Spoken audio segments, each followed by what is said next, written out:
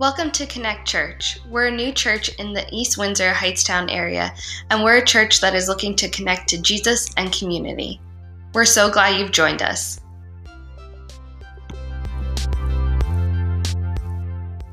Good morning, better yet, good afternoon, whatever time you're watching this. My name is Chris. If you're watching at home, please get comfortable. A little side note, this is my first time preaching, so please don't be too harsh on me. Today we'll be going through John 15. Here Jesus is addressing his 11 closest friends.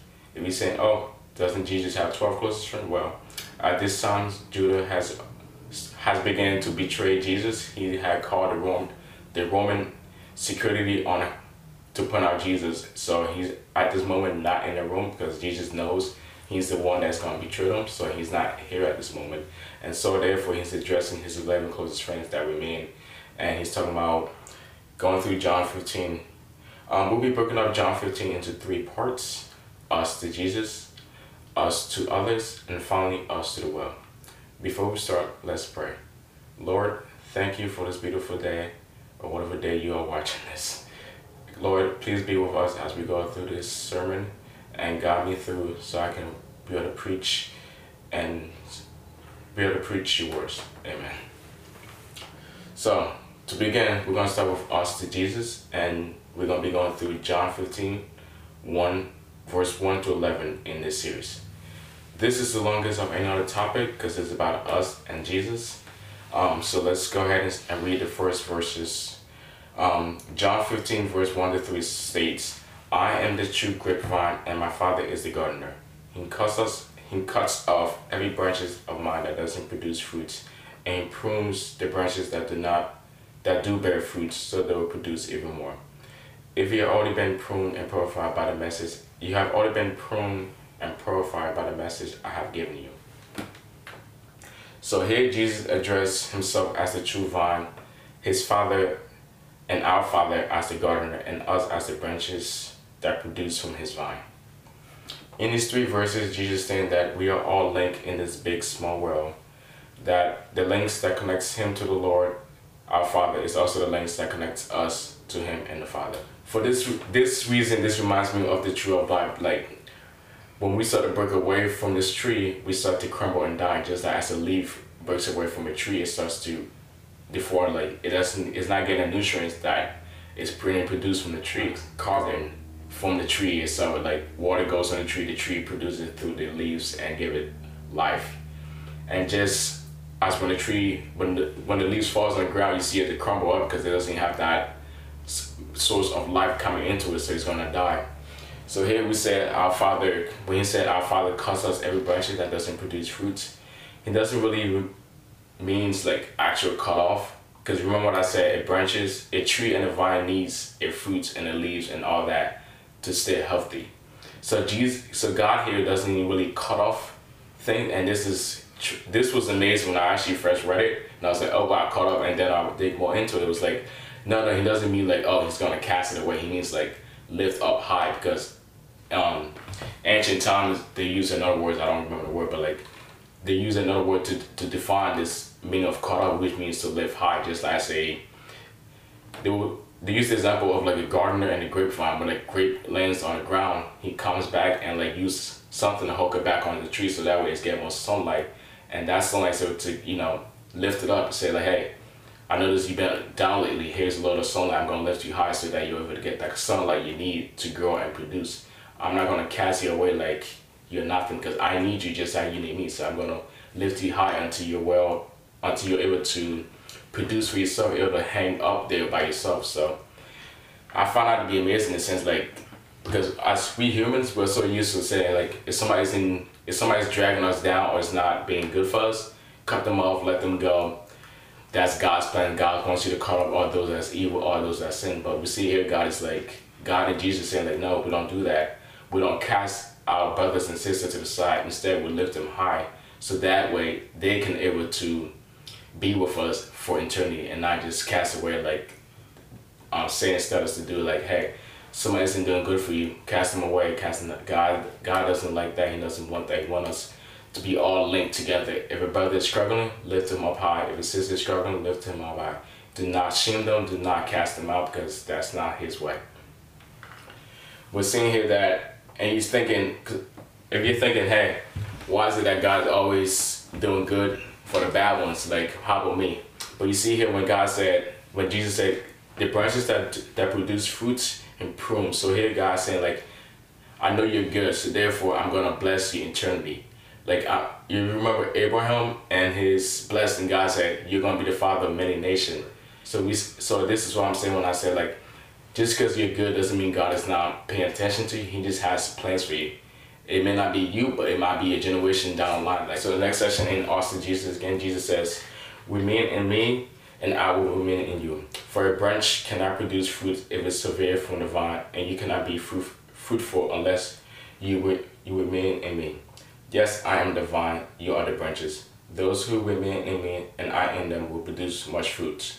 For apart from me, you can do nothing. Anyone who does not remain in me is thrown away like a useless branch and withers.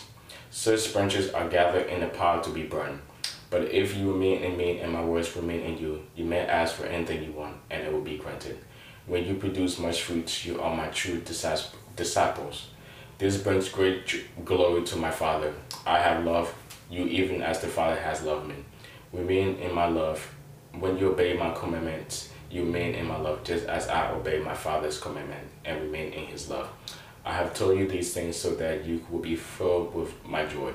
Yes, your joy will overflow. And that's from John 15, verse 4 to 11. We see it again, a lot of John 15 repeat itself because I think Jesus did this intentionally to say, like, hey, to make sure his friends understood what he was trying to get at, that with Jesus, anything can be done, anything is possible. But without Jesus, even the greatest of deed is nothing in his sense. That a branch cannot live without being linked to the vine. Like I was saying before, a tree and the leaves cannot live without the other. A leaf can be as beautiful as it is, but the moment it touches the ground and leaves the tree, it's going to wither and die. So you can be as glorified as you are, you can be as popular as you are, you can be as rich as you are. But the moment you separate from that tree, you will start to shrivel and die away. Just as a leaf can, no matter how beautiful, no matter how great the fruit is, the moment it drops and leaves the tree, it begins to die. And Jesus said, but if it fruits and the leaf remain within the tree, we see that it's been full of life, is forever to grow and stay as beautiful as it is throughout the season, throughout the year. Which is why Jesus trying to say, like, if you abide in me, if you remain in me, if you remain connected to me, you will forever be blessed and your life will be filled with joy. On to the next session, Jesus, us to others. The second part of Jesus' advice is to love others and care for others. He said, this is my commandment. Love each other in the same way I have loved you. There is no greater love than to lay one's life for one's friend.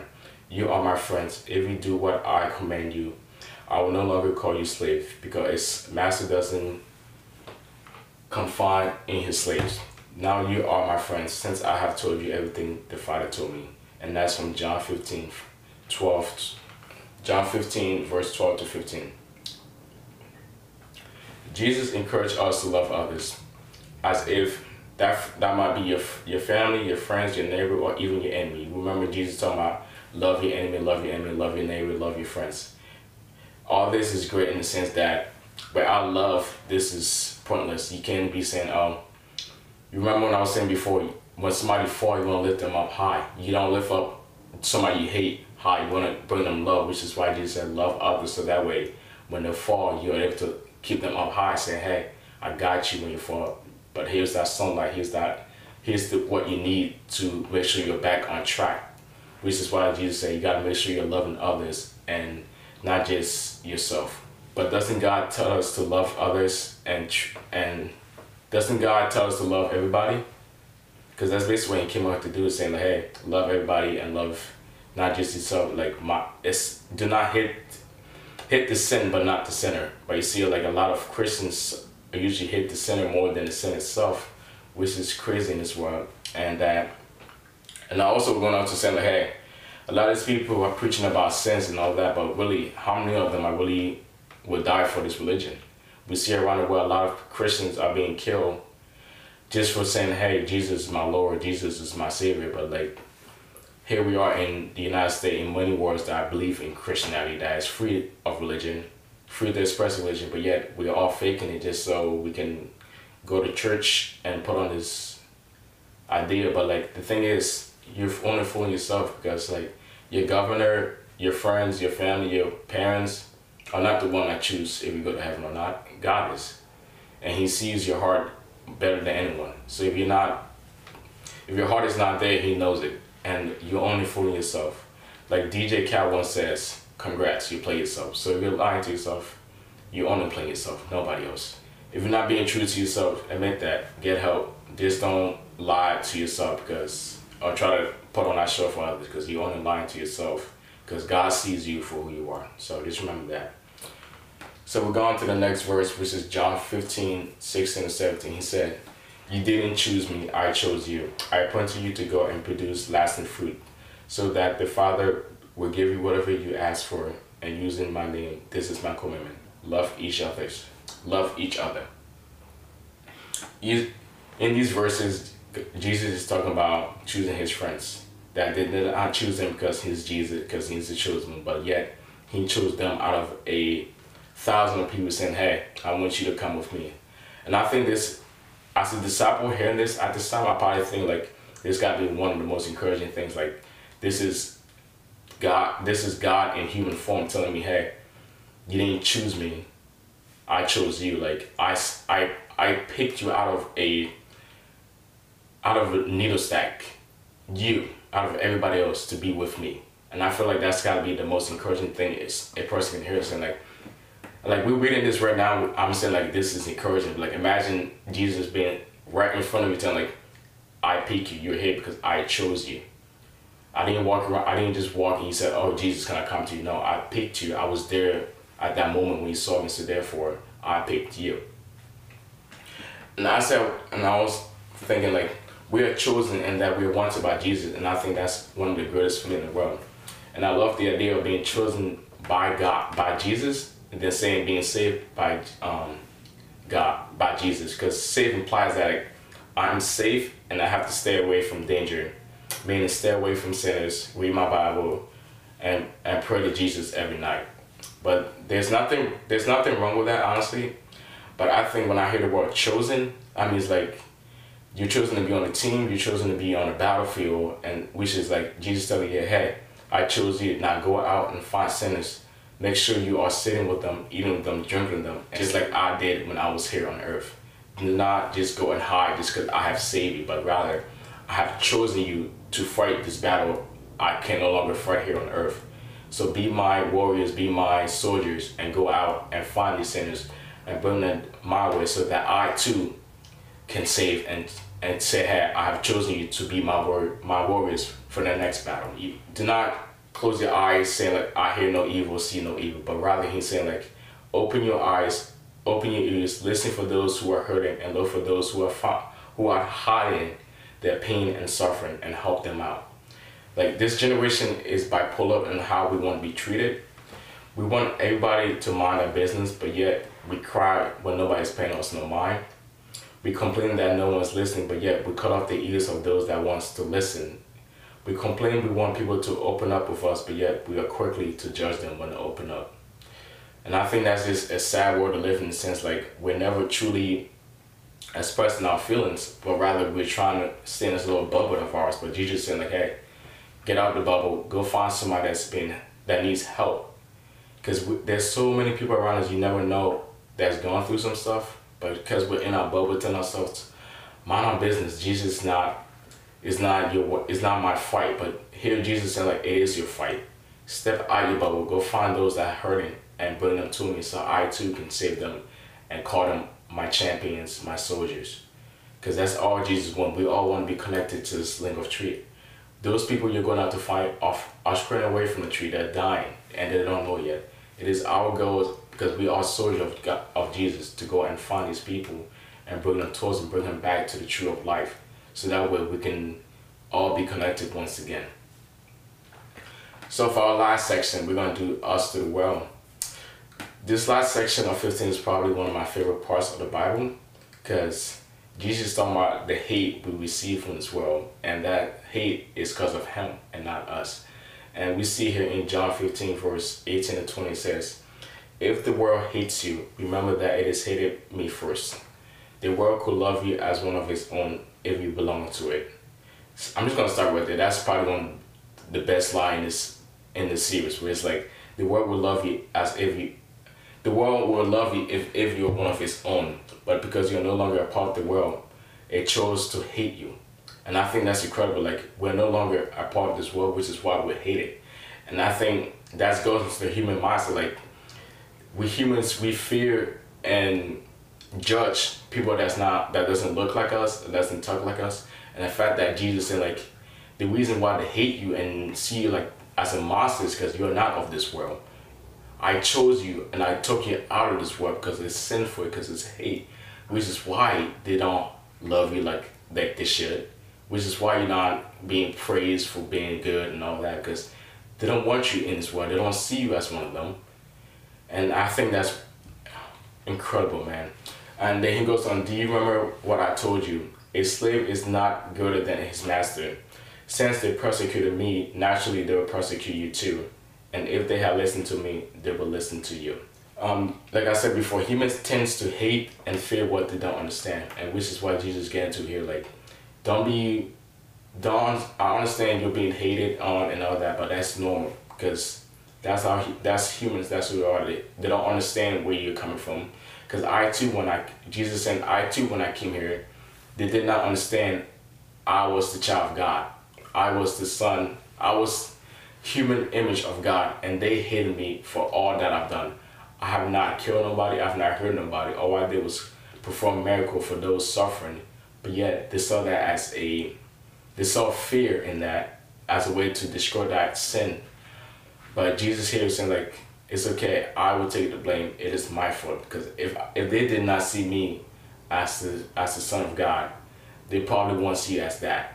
Because a lot of people around here have been taking false images of God, and because they don't know God, they don't know me. We go on to read John 15, verse 21 to 27. This is the end, by the way. They will do all this to you because of me, for they have rejected the one who sent me, aka God. They rejected God, and also by rejecting him, they're also rejecting God, and by rejecting God, they're rejecting him. So we see this link again, where it's like God saying, like, if you don't like me, you don't like God. If you like me, you like God. And the same as us too. God saying, like, if they don't like you, they don't like me. If they don't like me, they're not gonna like you. And he goes on saying, they will not be guilty if I had not come and spoken to them. But now they have no excuse for their sin. Anyone who hates me also hates my Father, like I said before. If I haven't done such miraculous signs among them that no one else could do, they will not be guilty. But as it is, they have seen everything I have done, yet they still hate me and my Father. This fulfills what is written in their scriptures. They hated me without cause, but I will send you the Spirit of the truth. He will come to you from the Father, and will testify all about me. And you will also testify about me, because you have been with me from the beginning of my ministry. And that's from John 15, verse 21 to 27. Jesus mentioned that, hey, you guys are gonna die. He's just being straight up honest with them. And it was true, because as we know, John was the only one to survive. Everybody else was persecuted later on. And Jesus was just being straight up honest, like, hey, they persecuted me too, so they're gonna kill you.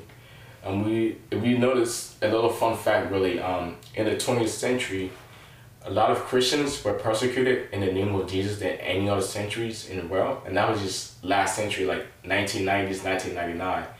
Like, it's crazy to think about. And I'm scared to see what the numbers going to be like when this century is over, because we're barely even in the century. You think about all this going on in the world.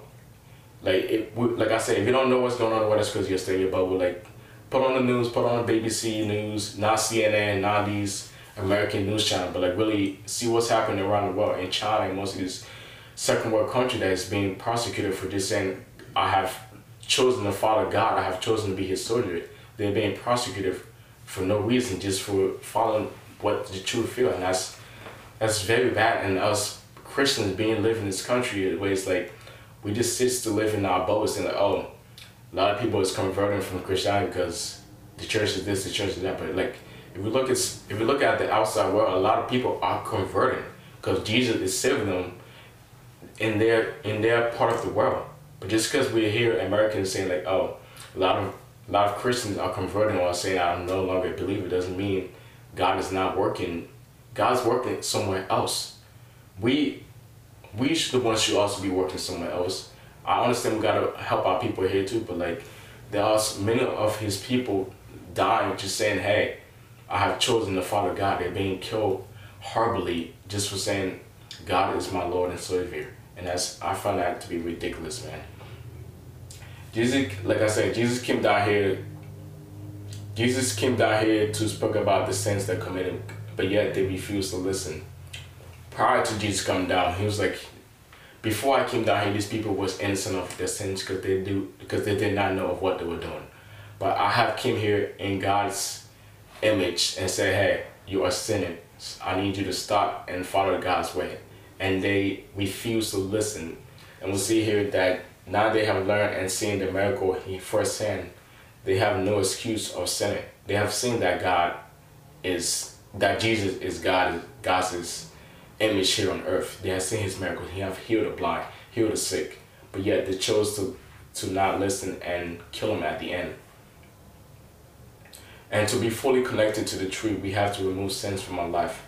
It is a hard thing to do because I feel like the idea of sinning is kind of programmed within us. And the example I like to use is like when you first lie, who taught you to lie? It was a human instinct, right?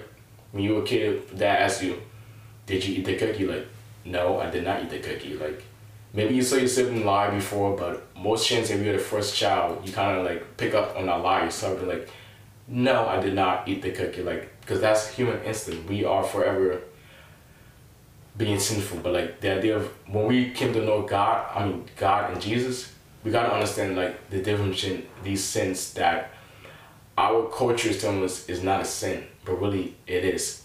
And the funny thing is about sin is like in the human culture is always changing. Like sin here could be what we consider sin here elsewhere could be considered not a sin.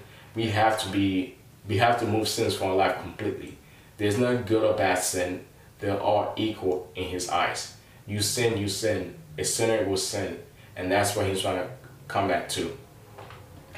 Another example I like to use is the idea of those addicted to drugs and alcohol. Like when you hear a drug addict be like, at least I'm not addicted to alcohol. And then you see a drug dealer, you see alcohol saying like, at least I'm not addicted to drugs. But like really, you're both addicted, and that is the sin. Rather, it's alcohol, porn, or whatever. An addiction is an addiction. We gotta understand that that's something we have to move out of our life to really be close to God. But society, like I said before, has taken this time to say like, hey, your sin is worse than my sin, and my sin is not as worse as yours. Like, but really, that's not the case. A sin is a sin. We have to remove these sins from our life to be connected to the tree. So thank you for coming today. I hope you have a wonderful day. God bless you.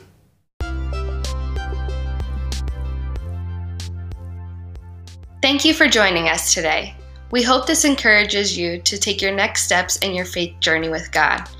You can check us out more on connectchurchnj.com. Have a great day.